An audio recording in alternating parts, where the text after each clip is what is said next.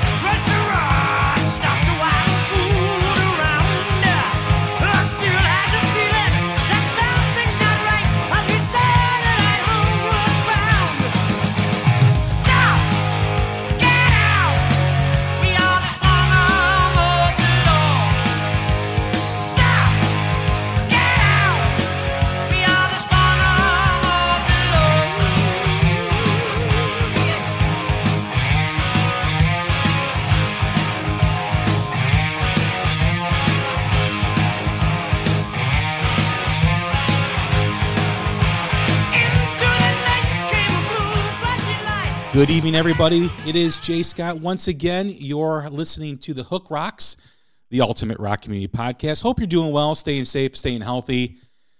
Lots going on out there. Lots of good news, especially here in the States, about tours opening up and people getting out and scheduling live music once again, which is good. I hope we're not doing it too soon. I think we have turned a corner. Maybe it's the final corner. But with vaccines going up and cases going down and the weather warming up, hopefully it is the summer that we're used to or somewhat close to what we're used to. Still a little bit ways to go yet, but the news seems to be getting better every week, and I hope it does continue. And I hope we're not, loosening our restrictions a little too soon. So once again, we are part of the Pantheon Podcast Network. And great to be included in that family. We have today's guest, who's also part of that family. His name is Martin Popoff. He is a author, rock historian, and I'm happy to have him here today because we're going to be having a great conversation for you. So I'd like to welcome in Martin Popoff. What's going on? How are you? Hey Jay, how are you? I'm doing fine. This is going to be fun. Love the new wave of British heavy metal. Any time talking about that is a good day. Absolutely, and we don't talk enough about it because it is such a misunderstood and forgotten period of hard rock and heavy metal. I don't think people really understand the influence, not only music-wise but also image-wise too as well. And we're going to dive into that. We're going to get to all that today. Okay, sounds good. We always start the same way, though, every time we have a first-time guest. And as we welcome you into the Hook Rocks podcast community, we'd like to ask, just like every rock song has a hook that sucks you in, every rock fan has a moment, whether it's a song, an album, a band, or performance that hooked them on rock and roll. What was it for you? Boy, I would have to go right back to the Columbia Record Club, small town Trail, BC. this is not what got me into heavy music, although it kind of is at the same time. But I just remember the very first 3 albums that we got, and Mom allowed us to keep. I would have been probably 6, 7 years old. It was Steppenwolf Gold, Creedence Clearwater Revival, Pendulum. I think it was Pendulum, and that Three Dog Night live album. So Three Dog Night kind of looked heavy. CCR kind of sung heavy. But Steppenwolf sung heavy, and they had Born to Be Wild, and Magic Carpet Ride even sounded weirdly heavy for some reason. So, I've never answered that question, but I would say Born to Be Wild, which is really bizarre. I never really thought that, because, essentially the main part of being hooked into rock and roll would have been discovering the first actual hard rock album. So that would have been a year or 2 later. And what was that? Boy, that would probably be the likes of Led Zeppelin 4, so 1971. I remember that being a big one. Possibly Black Sabbath Paranoid, possibly Machine Head in 72. But it seems to me it was actually, it's probably Led Zeppelin 4 or Led Zeppelin 3. So it would have been 70 or 71, or both of those in 71. So I think that would be it. The likes of Black Dog and Rock and Roll, how heavy those sounded, because they were so distorted and extreme, actually. Immigrant Song was pretty heavy too, and Out on the Tiles. So yeah, I'm pretty sure that would be it. It would be Zeppelin 3 or Zeppelin 4.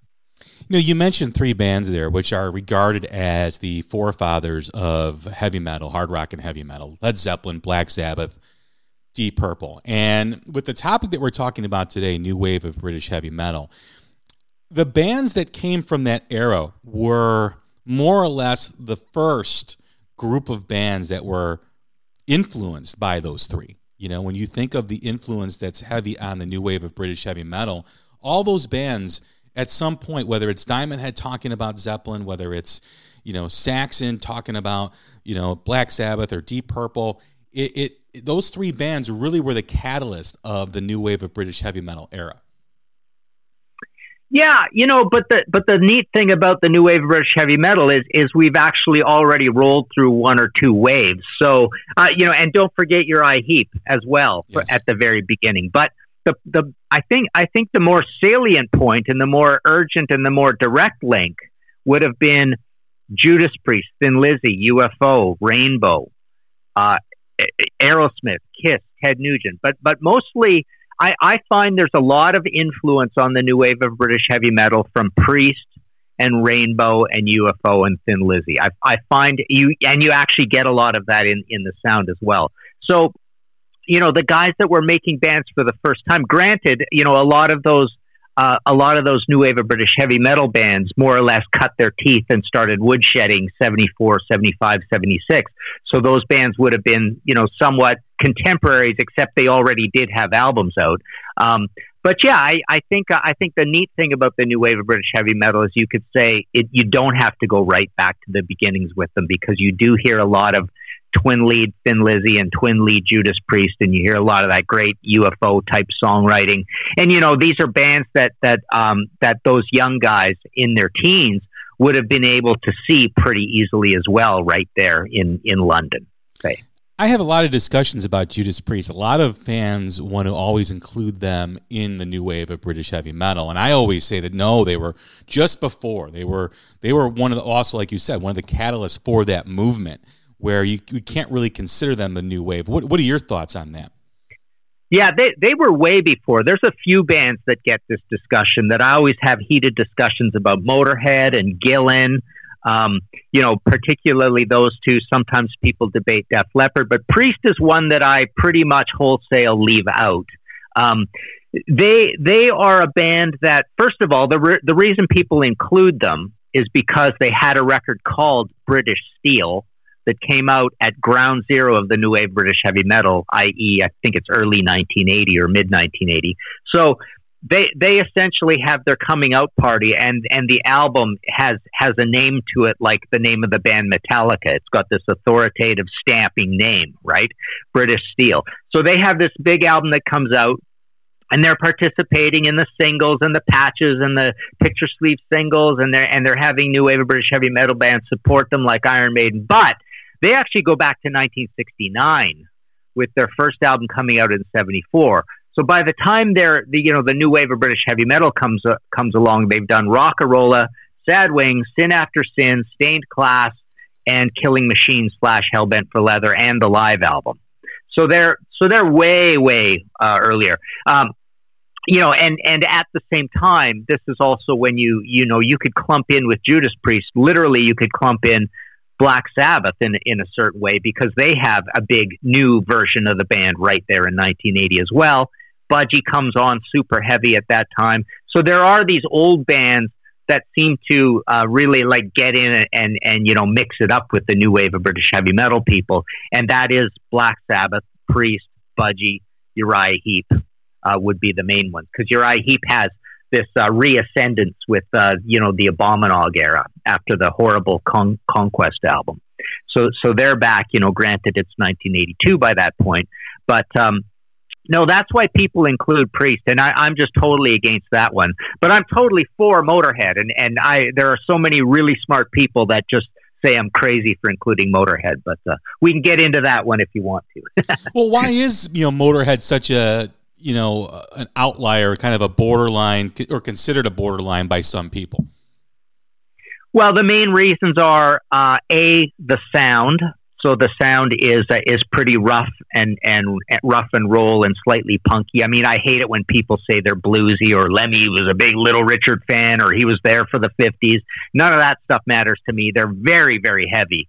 I mean, I consider Overkill and Bomber two of the heaviest albums of the entire 1970s. But so that's one reason. The sound is a little rough compared to what you would consider the quintessential new wave British heavy metal sound.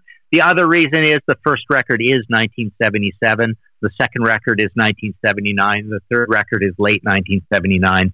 And you generally think of a starting point for the new wave British heavy metal as like February 1980. So those are those reasons as well. And Motorhead actually started in 1975, and he's a guy that comes from Hawkwind, so he's already been on records. So that guy, not the other two guys, but that guy, he's been around for a while. So people leave them out for that. The reason I put them in is I think that first record's almost a demo. So, loosely speaking, their first record is Overkill on Bronze. And so that is 1979. So we're getting close. Number two, they got the leather jackets. They're a power trio. They got a logo. They got a monster. They put out tons of picture sleeve singles. They put out colored vinyl. They're right in there playing with every single new wave of British heavy metal band, and they're playing all over, England for a long, long time. Very quickly, we got Ace of Spades, 1980. We've got the live album. So for all these reasons, I think they're totally part of it. And I dispel that idea about the sound, because the new wave of British heavy metal has various offshoot sounds into various areas.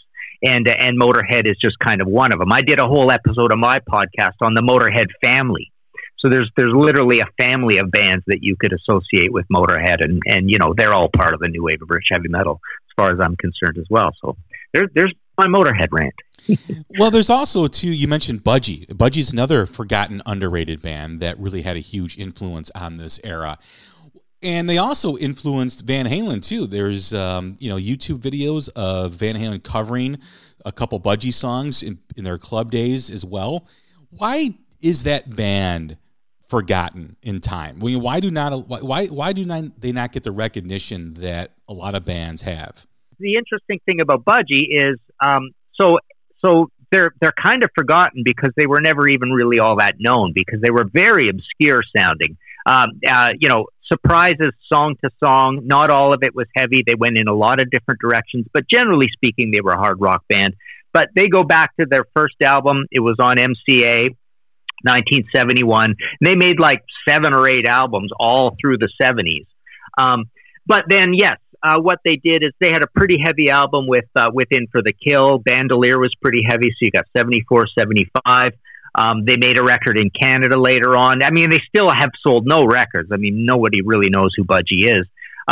But what happens is at one point they put out an album. First they put out an EP called If Swallowed Do Not Induce Vomiting, but they have an album called, the order might be backwards there. But anyways, the first big heavy album where they get really new wave of British heavy metal is Power Supply. That's 1980. And then they put out Night Flight, which is an early Derek Riggs painting on the front, very heavy metal looking, but not that heavy an album, called Night Flight. And then they do another one called Deliver Us From Evil, which is actually kind of poppy. But in all of that, Budgie is the one example of the band that most egregiously directly and pointedly looked like they were trying to cash in on the new wave British heavy metal, because they made, an absolutely no nonsense, straight between the eyes heavy metal album in Power Supply.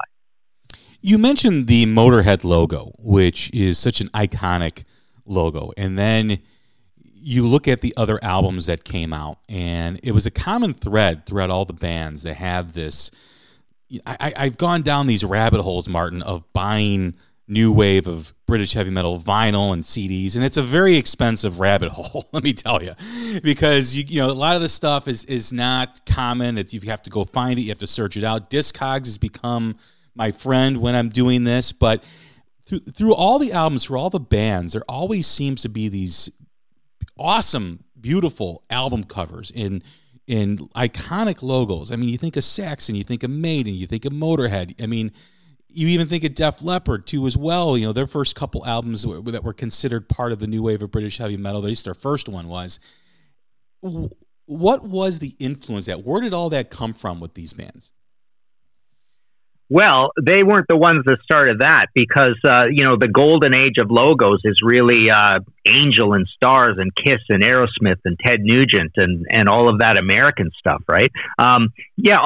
Oddly enough, when you think of Deep Purple or Black Sabbath or Uriah Heep, you don't really see a logo. They changed their album covers quite a bit. But these American bands definitely had that, and they loved all those American bands, and those were the heavy American bands. So, Britain kind of like established their heavy metal credentials between like 70 and 75, but the States kind of took over from around 74 through 79 with these pretty big iconic American bands that also sold a lot of albums. So that's kind of where the logos came from. But the neat thing about the new wave British heavy metal is, one of the distinguishing factors is that at this point, they made records that, the front and back cover and the song titles and the look of the band and everything looked like heavy metal for the first time, unapologetically. I always used to say that, Black Sabbath and the Eagles and REO Speedwagon, they all looked the same. They all had long hair and the handlebar mustaches and all that, and they all had their jeans on and everything. But you got a uniform with the new wave of British heavy metal, but you got these album covers where the logo was totally part of it, but fantasy illustration was a big part of it, and, smoke and fire and violent sounding song titles and black leather jackets and the running shoes and the patches and all that stuff. So the logo thing wasn't invented by the new wave of British heavy metal, but I think it was picked up, and I would say picked up more so from those American heroes from the late 70s.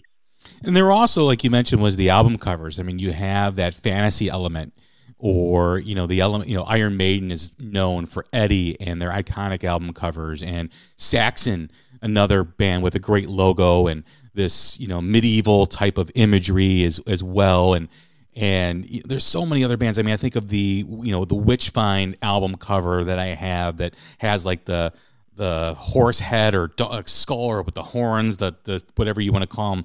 Is it Satan or whatever, whatever you want to depict on that, or whatever you want to absorb on that. But, you think of like Quartz and Tokyo Blade, there were just so much, imagery involved. And like you said, it was so heavy metal. It really defined heavy metal. And it was also really raw too, as well. I mean, the music was just bare bones, raw music.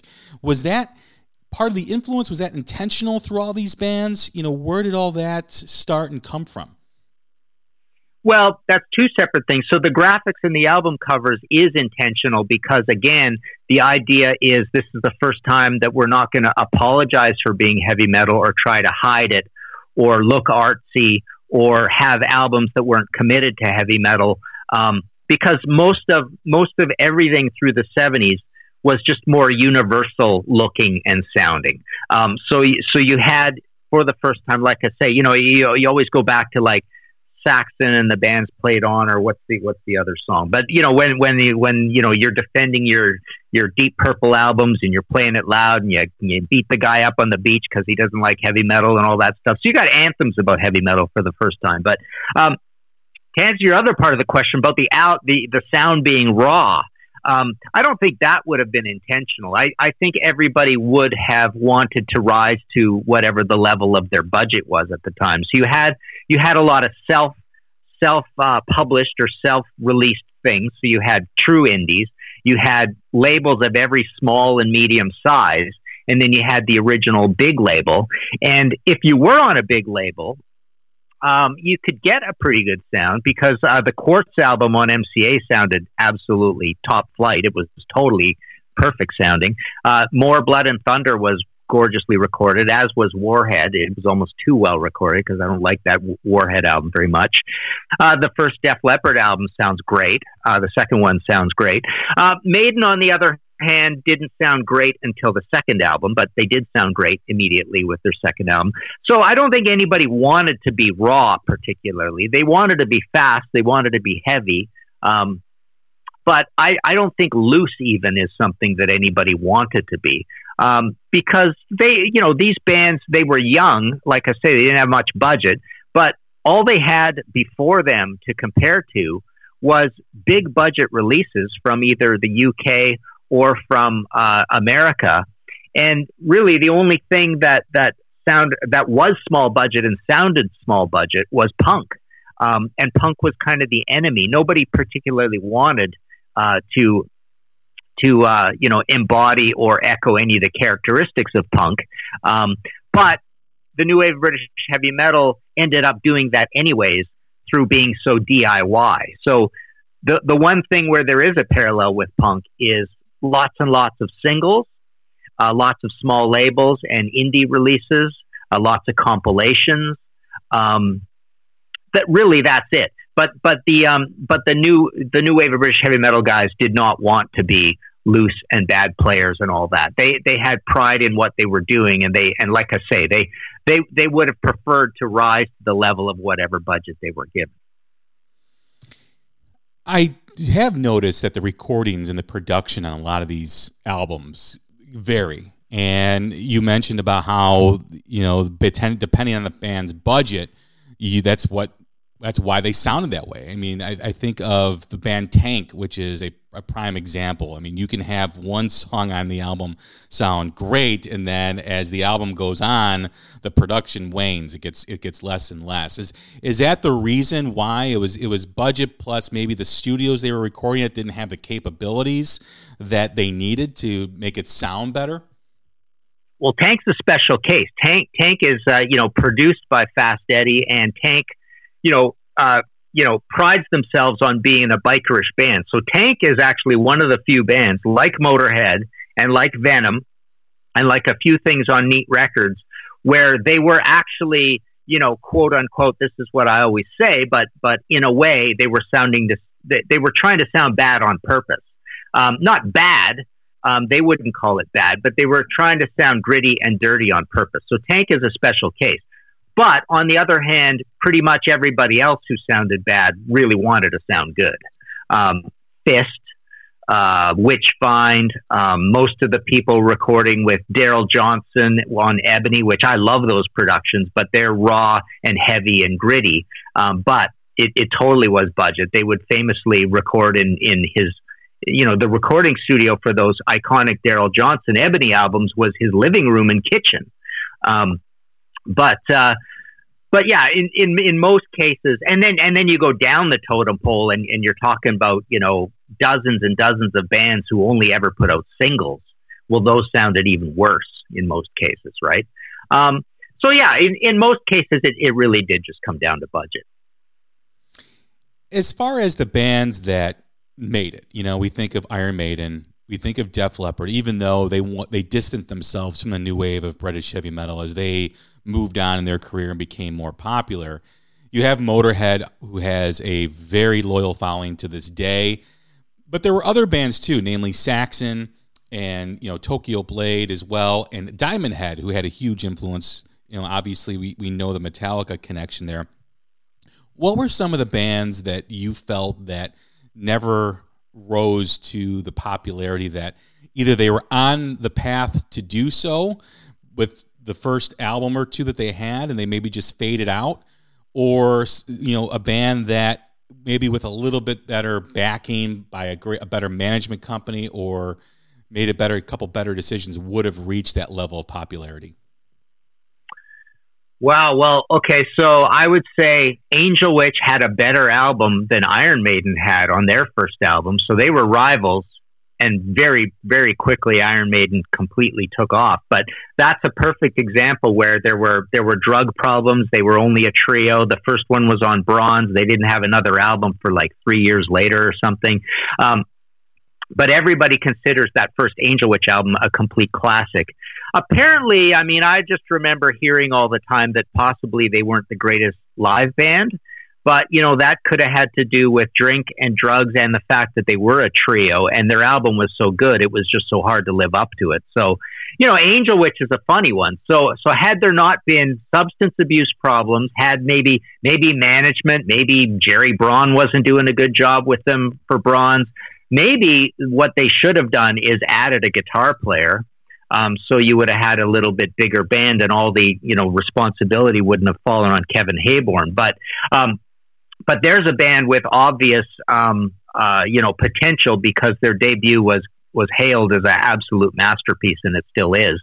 Tigers of Pantang is another one because they had an absolute star in John Deverell. Well, they had a star in John Sykes as well. So, they changed direction pretty drastically after the Crazy Nights album when they put out The Cage, and it was very poppy, but it was very well done. The Cage was a really, it seemed like they had a lot of promise, but John Deverell was soon out of the band. So, and of course they lose John Sykes even before that. So there's a band that interestingly probably had a lot more promise, and they were on MCA the whole time. So they one or two more of The Cage and have John Sykes in there, good looking John Sykes and good looking John Deverell. You have those two guys in there. You do another Cage and another Cage. They could have been massive. They could have been one of the first, nascent, well performing hair metal bands from 83, 84, right? Quartz is a funny one because I think their Stand Up and Fight album is a masterpiece, but they were kind of already older and they didn't look the part. They looked kind of dated. And then their next album was on a different label, and I think a little bit later, and the sound was different again. But on the strength of the music alone, Stand Up and Fight just sounds like a superstar album, as does More Blood and Thunder. And that's another one where I think the lead singer there, Kenny Cox, had some health problems, and they had switched their lead singer. But on the strength of that record alone, and given the fact that they were already on a major label, they were on Atco, that album to me sounds like an absolute superstar heavy metal album, as good as anything Iron Maiden was doing at the time. That's a overlooked new wave of British heavy metal album that's just like a super accomplished stadium rock, super heavy masterpiece start to finish. There's just nothing wrong with that. I love the lead singing on it, and that short-haired lead singer guy. I think his name was Mick Stratton, maybe. So that's another one. And so many others of them probably could have been groomed into something. But there was this, there wasn't much budget to do anything. The rest of them weren't really on major labels. They tried stumbling ill-fatedly into kind of a real poppy sound. Savage did that. Jaguar did that. The hair metal-y sort of bands from there just looked ridiculous and sounded ridiculous, so there was nothing really good there going on. But, there's a couple for you.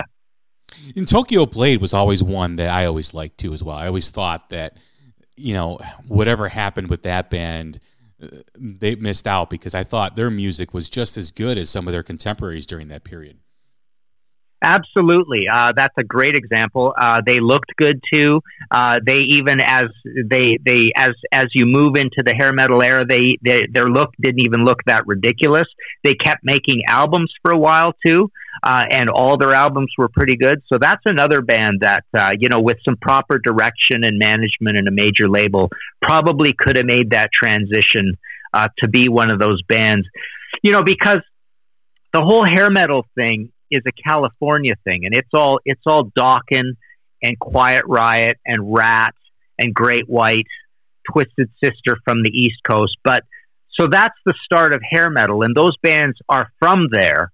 But Iron Maiden made the transition. We're not talking a transition into hair metal. We're talking a transition into all things metal being quite popular. So you had, from the new wave British heavy metal, Saxon trying to make a go of it. They didn't quite go very far because they kind of looked older and ridiculous as well. That was part of their problem. They didn't cross over into the video age. But you had Maiden doing great. You had Def Leppard doing great, albeit by changing their sound a fair bit. But you had, you could debate, is Ozzy Osbourne a new wave of British heavy metal band? Somewhat. They're a baby band coming in at that time, and they're doing great. So, it wasn't inconceivable that Tokyo Blade, not more, of course, but Tokyo Blade or Tigers of Pantang could have moved to LA and just like got in to that whole scene. Because we have to remember also, Whitesnake's a kind of an interesting case. Whitesnake is a band that part of the impetus or part of the boost to their reputation is that they were a hair metal band that happened to have British pedigree as well. So it's kind of good to have guys like that around. So it's not inconceivable that some of these bands could have gone and made that transition. Well, Whitesnake had such. I'm a huge fan of the early Whitesnake, the bluesy, the early Coverdale stuff like "Come and Get It" and Saints and Sinners, all that kind of stuff. And I'm always surprised that people don't know more of that music from that band and their older part of their history. Yeah, and they're another one of these great debatable ones. They're literally identical to Gillan and Ozzy Osbourne in the debate on should they be included in new wave of British heavy metal, because they're new bands with old guys, right? And the music might be a little off. Gillan's weird. Gillan's very off and strange. Ozzy's music is actually oddly closest to the new wave British heavy metal of any of those three bands. But those three bands all have that going for them. They're new bands of old guys. Do you include them in the new wave British heavy metal? And I usually argue that you do for various reasons and don't for various reasons. But the do is that they're playing with all the other new wave British heavy metal bands. They're putting out picture sleeve singles and colored vinyl and 12-inch singles. These records, a lot of them are more so being released in Europe or in England only, like certainly a lot of the singles or the variants of the singles. So there's a lot of reasons to include them, but also a lot of reasons not to include them.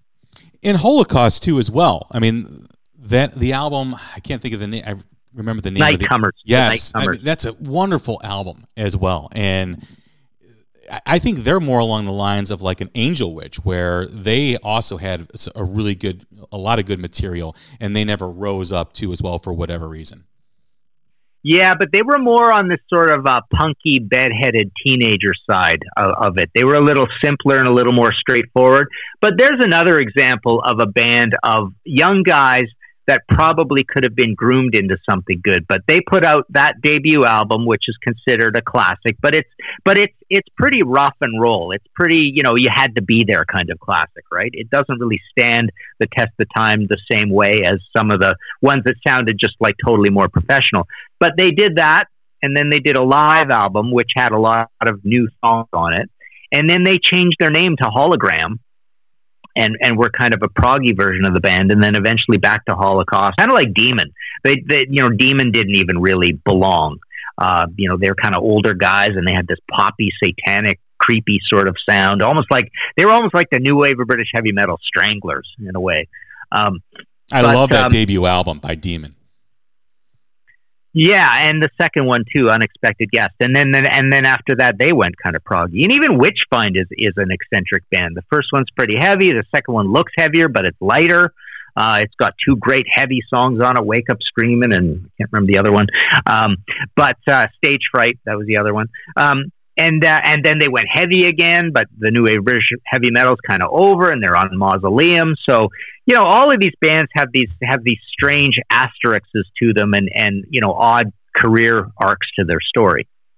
And Venom is a really interesting band because their first album was very similar to what was happening, and then they really went into, the harder edge, the thrash part of metal that, obviously Metallica, being influenced by all those bands, is regarded as starting the thrash movement. But Venom was right there too as well.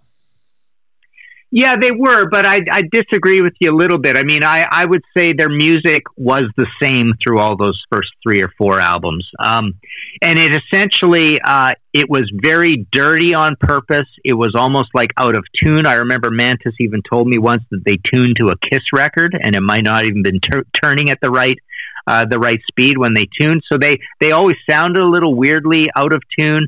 But they were nasty sounding on purpose. They were raucous sounding on purpose.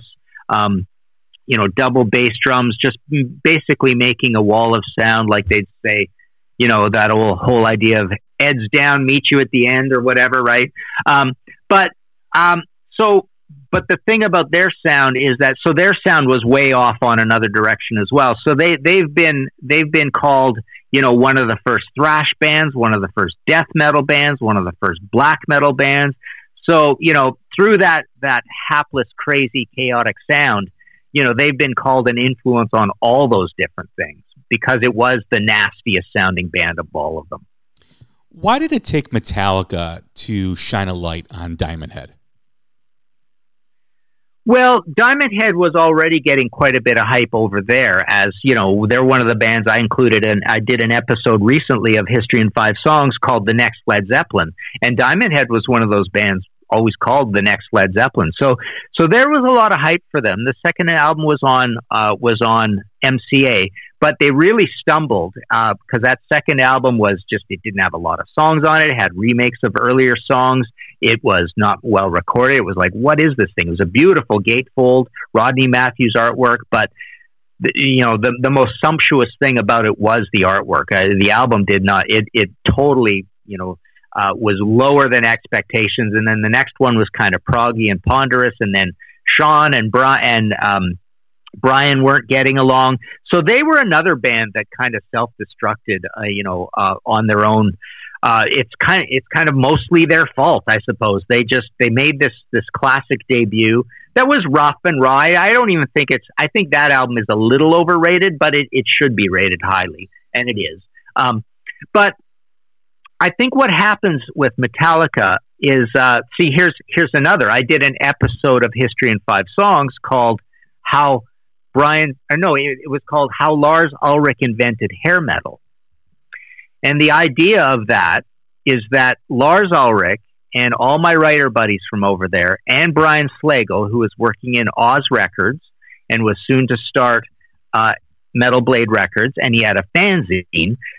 It took these super fans from the Los Angeles area to transplant the heavy metal, the magic around heavy metal, or the explosion, to LA. I mean, literally, Lars Ulrich and Brian Slagle and Bob Nalbandian and John Strednant to some extent, although he was too broke to buy records. But all of these guys, Joey Vera from Armored Saint, all of these guys who were buddies in that scene, you could almost say caused the 1980s to be a great decade for heavy metal all the way up until 1992. And that's why I called that episode How Lars Ulrich Invented Hair Metal, because the first spark of anything doing well in America for heavy metal was early hair metal, and early hair metal was just a bunch of guys who loved the new wave of British heavy metal,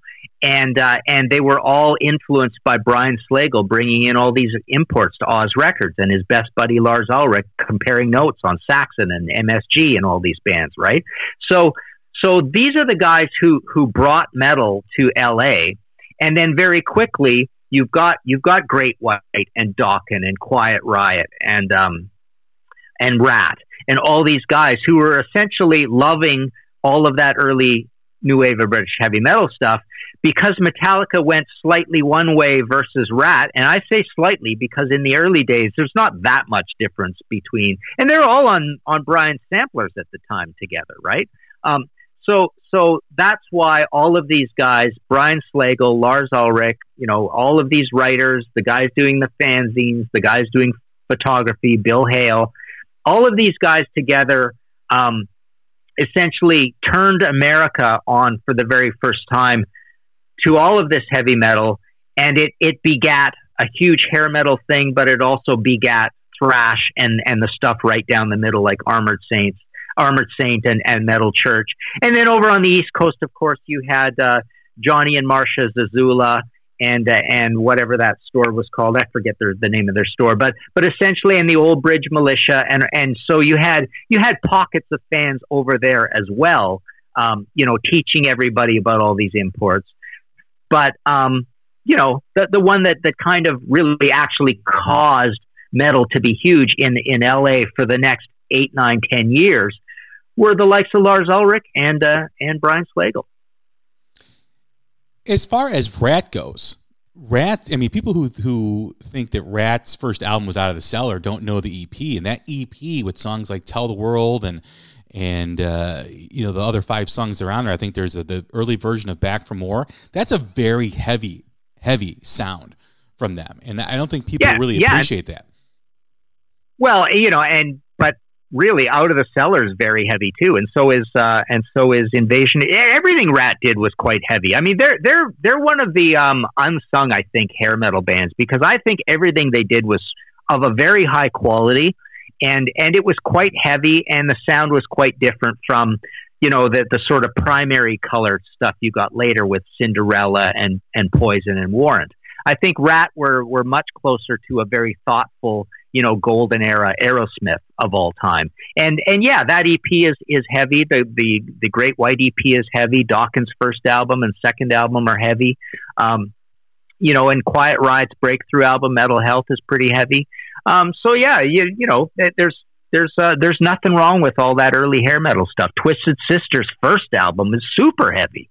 And that was recorded in the UK and released first only in the UK under the Blade, right? So, and then all at the same time, you had Brian Slagel, toiling away with the samplers first of all, but man, Slayer's first album is 1983, Metallica's first album is 1983. You've got who else? Those are the big ones anyways. Trouble comes in from Chicago, 1984. So Metal Blade and Mike Varney in US Metal. I mean, though he's got a bunch of samplers full of this stuff that is the mortar between the bricks of traditional heavy metal or thrash on one end, or speed metal, say, that was the other early term, and hair metal on the other side. So you've got Brian samplers, you've got Mike Varney samplers, and then you've got all those early albums out on Shrapnel, like your Hawaii and your Culprit, and who else? Wild Dogs up in Portland. So all of this, again, comes from Brian bringing in imports into Oz Records. When you look at the new wave of British heavy metal and the rawness and the imagery, very basic, raw music, and you look at the early forms of American music, like you mentioned, Rat and Twisted Sister, there's a lot of similarities until the glam era was really introduced, which was largely because of MTV. They almost mirrored each other. You think of, the early Y&T albums, and like you mentioned, the Rat and the Quiet Riots and the Dokkens and the Twisted Sisters, but there was a common theme between them. I mean, a lot of it was jeans and leather. And before they started to tease the hair up, before they started to, wear these, sequenced outfits that, had like a, whatever you want to call it, when did the scene in LA or the scene in America, why did it drift towards glam, whereas the British music kind of remained back to those basic elements? Well, I think the main influence on that visual aesthetic is Aerosmith through Van Halen through Motley Crue, and Wasp, early Wasp, Alice Cooper to some extent. I don't know. A visual aesthetic just kind of evolved, grew through there. You had punk and new wave a little bit in there as well, skinny tie new wave. So I don't really know why the aesthetic went that way. I'll tell you the sound. I remember distinctly hearing the early Career Records, the French label, the version of Dawkins' Breaking the Chains, which came out in 81, I believe. And I remember hearing Dawkins for the first time and going, wow, this is actually better than new wave of British heavy metal because it's melodic. It's got this melodic singer. It's recorded well. The riffs aren't so crazy and frantic. It's not as proggy. So I remember this funny little feeling that you can improve on the new wave of British heavy metal, and early hair metal kind of was that improvement. And even over there, you had Kerrang is now 3-4 years old, 2 years old, 3 years old. And the thing is, Kerrang, the writers there were always enamored, and they always romanticized what they called WOBHM, which is mayhem but wimpy music. So they loved New England and Touch and April Wine and Triumph, all this American and Canadian, much safer, more melodic stuff. Shooting Star and Kansas. They loved when bands were only a little bit heavy, but they were actually quite wimpy. And so part of new wave of British heavy metal getting shot in the foot and Britain kind of going into this dormancy and not even having much of a heavy scene after the new wave of British heavy metal pretty much forever. They never recovered, actually. But part of that reason, I think, you got to blame the writers for just loving everything American. And so when that fulcrum shift happened over to the west coast of America, it was lights out for the new wave British heavy metal. There was, you had to be an American band, and they would make fun of every band, and their bad teeth. Every band from the UK who tried to look glam, like they were all just utter failures. But if you were from California and you were part of that, it just seemed made for you. The rest of the world just thought, you had to be from California to be one of these bands. And then there were dozens and dozens of bands, and there were a dozen or two that were going gold and platinum all the time, seemingly effortlessly. A lot of huge bands happened in that 85, 86, 87, 88, up to 91 period from the States. I always look at the back cover of Motley Crue's Theater of Pain, where Motley Crue comes from this album, Shout at the Devil, which is gritty, which is, a big album because of Looks That Kill and the title track and just the imagery, this Mad Max, apocalyptic look that they had, into this glam where Vince Neil's wearing a garter belt. They all have the makeup. They all have like this glam look to them. And couple that with the ballad Home Sweet Home, that album in itself, I think, was the beginnings of that glam era, that MTV glam era. Yeah, except you're right. But people were all up in arms because of the contrast between those two albums. But Van Halen had already worn all those clothes already. It had already all happened. Well, Roth did have the assless chaps. So. What's that? David Lee Roth did have the assless chaps, so you're right on that. Yeah, and David Lee Roth also, granted, I'm kind of exaggerating because David Lee Roth had those clothes already. The other guys were considerably toned down compared to David Lee Roth up to this point, right?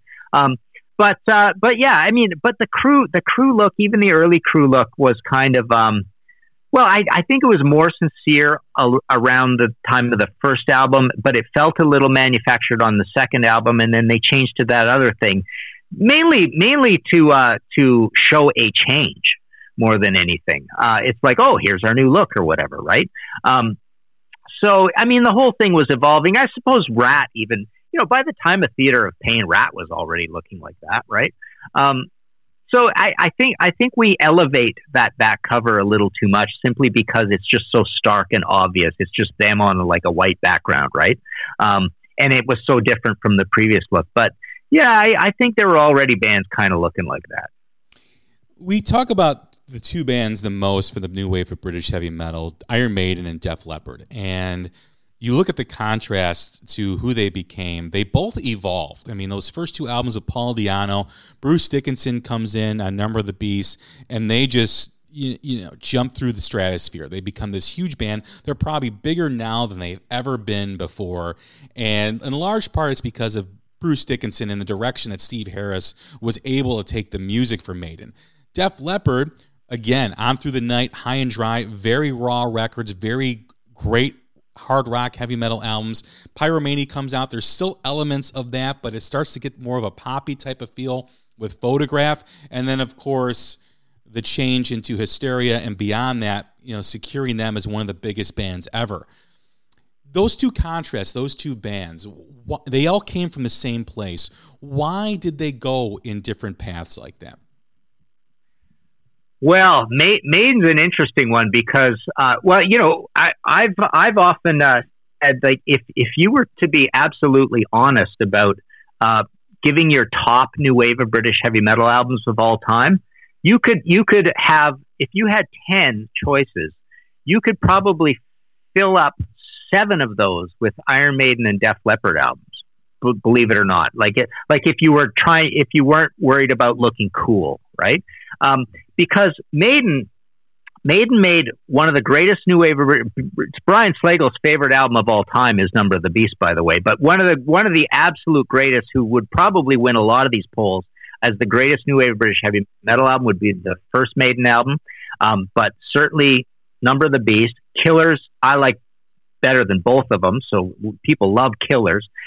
My favorite Maiden album of all time is the fourth one. So already, Peace of Mind, it's still the new wave of British heavy metal, arguably the last year of the new wave of British heavy metal. I stretch it to 1984. But basically, Maiden, once they established their sound on Peace of Mind, they never changed their sound ever again right up until this very day. They've made the same record over and over and over again the whole time. So the funny thing about Maiden is they still are a new wave of British heavy metal band. And they're the only one that kind of is, because even Saxon's new sound is more of an efficient, cleaned up, super highly professional, we indistinguishable from Accept sort of sound, right? So Maiden's path, is a funny one. It's like they make four totally different albums from each other that are all drop dead classics, and then they never change their sound ever again. Def Leppard makes an absolute classic in the debut, an even better album in the second one, High and Dry. So 1981, still totally a new wave of British heavy metal band. The next album is 1983, so we're at the tail end of it, but they are totally changing their sound. But it's still, you could call it a new wave British heavy metal album if you want. And then they become poppier, and then they have that very dated, gratuitous Mutt Lange production sound, and kind of like the fake vocals and the fake drum sounds and all that stuff. I really don't like where they went later, but I love those first 3 albums, particularly the first 2. And that first one, I would argue that if you make a bicycle wheel of new wave of British heavy metal with spokes going off in all directions, you would place that first album right at the hub. It has absolutely no eccentricities in any direction whatsoever. It's squarely right in the middle of the new wave British heavy metal experience. But you asked why they changed. So why didn't Maiden change? Maiden didn't change because they were comfortable in that skin and they loved that music and they never changed. Def Leppard changed ostensibly because, Joe Elliott was such a big Mott the Hoople fan and Queen fan and all this stuff. He had this varied taste in music, and that's why they kind of never identified with that. Yet those first two albums are the greatest things they will ever do, and almost everybody, any music fan kind of believes that. Probably even Def Leppard fans who love later Def Leppard secretly probably think High and Dry is the greatest album they ever did, or if they won't go that far, it's Pyromania. But yeah, they changed for whatever reason they changed, and it seems like the reason might be that Joe Elliott, being such a massive music fan, period, he's a super musicologist, that guy. But it sounds like he was not doing what he wanted to do when they were making those first couple of albums, that they wanted to be in a different place. However, that's the place they were in because they were just young and impressionable and maybe not even skilled enough. So he would say we weren't good enough yet to become the later Def Leppard. Iron Maiden would say, that's what we love. We're just going to keep doing it.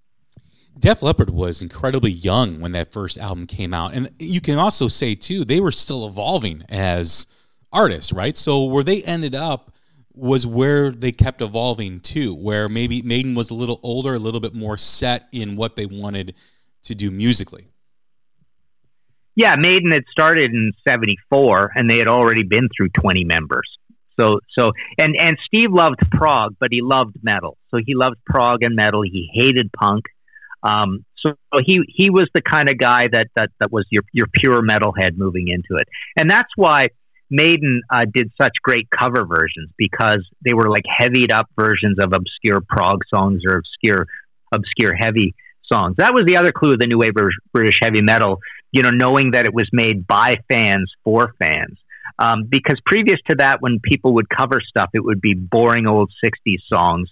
But Maiden were the first guys who gave us really interesting covers that fans would like. And then Metallica was the next famous band that carried on that tradition of look, we're fans. We're going to give you covers that we love, and you're going to love too. How thankful are these bands for Metallica in keeping their legacy and keeping this movement alive decades later? Sorry, how say that one again? How thankful are these bands that Metallica is basically prolong their legacy or the legacy of this movement and still make them somewhat relevant today? Yeah, well, I mean, they only did that through the covers, EPs, and albums and stuff. I mean, I suppose they keep talking about it as well. But the most salient point, I've interviewed most of those bands over the years that were covered by Metallica, and they hint at or have told me, I can't remember the stories exactly, but they ended up having by far their biggest paychecks ever simply by Metallica covering one or two of their songs. So they're grateful in that way, that's for sure. And they've gotten to be, Metallica would roll through town and they'd go up and play on stage, things like that. But yeah, I've got anecdotes from 4 or 5 or 6 of those bands saying, man, that was our biggest payday. That's amazing how a band that becomes so huge like Metallica is able to wake up the interest of their fans and bring them on that journey as well, to have them discover this music that was made years before. I mean, you think of Budgie, you think of, Diamond Head obviously is the big one because Metallica's covered them so much. And then you look at some of the old tour posters where names like Tank and names like, who else was Venom, was on the bill with Metallica when they were playing in the UK and Europe. It's such a fascinating moment in music that a lot of people don't appreciate and don't really think about when they're talking about the rise of heavy metal into the 80s from the bands like Aerosmith and the bands like Ted Nugent and Kiss and all that back then. For sure. And they covered Holocaust, they covered Merciful Fate, Misfits, Killing Joke, right?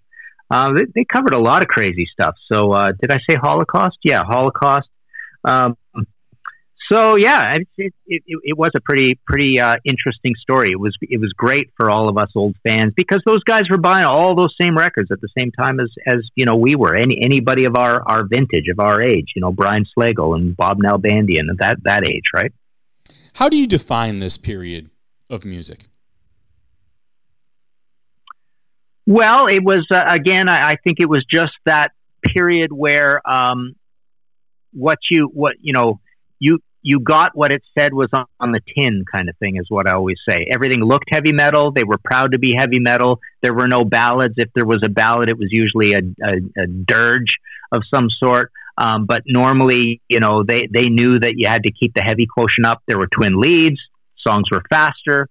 The next level the next mortar between the bricks of new wave British heavy metal begat speed metal before you got thrash. So you had Exciter and Anvil and Metal Church and those bands kind of early on making speed metal, maybe a bit of Accept in there.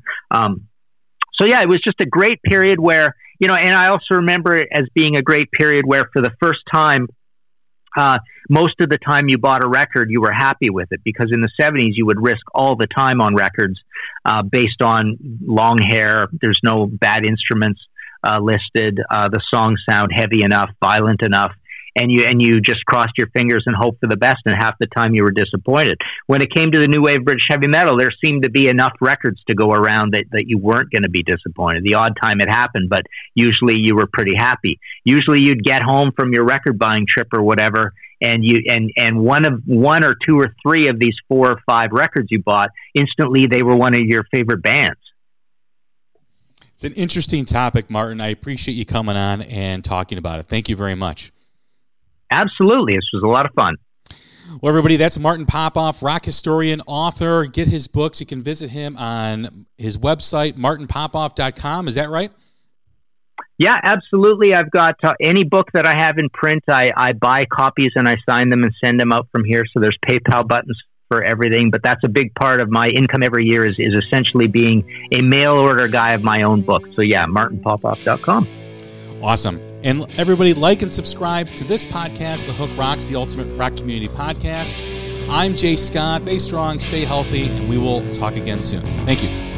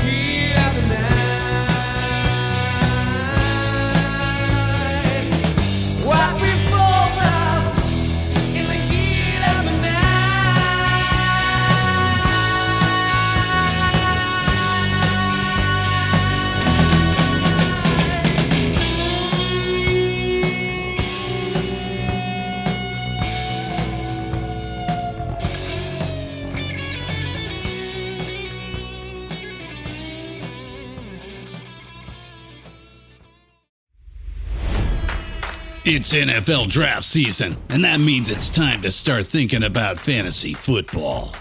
FantasyPoints.com features industry-leading experts and prognosticators using proprietary hand-charted data to help you score more fantasy points. FantasyPoints.com is the place to go for whatever kind of fantasy football you play. Whether you play fantasy football, daily fantasy sports, or do a little bit of everything, Fantasy Points has the meticulously researched content to guide you to victory. And why wait for the fall? Fantasy Points also covers the new spring football league, the UFL. Join the guru, John Hansen, Scott Barrett, Joe Dolan, and other massive names in the fantasy football universe with an exclusive offer. Use code Pantheon for 15% off any Fantasy Points package, including the all-in package, with access to every article, tool, and data nugget that Fantasy Points has to offer. That's fantasypoints.com and code Pantheon for 15% off at Fantasy Points. Fantasypoints.com, code Pantheon. Score more fantasy points.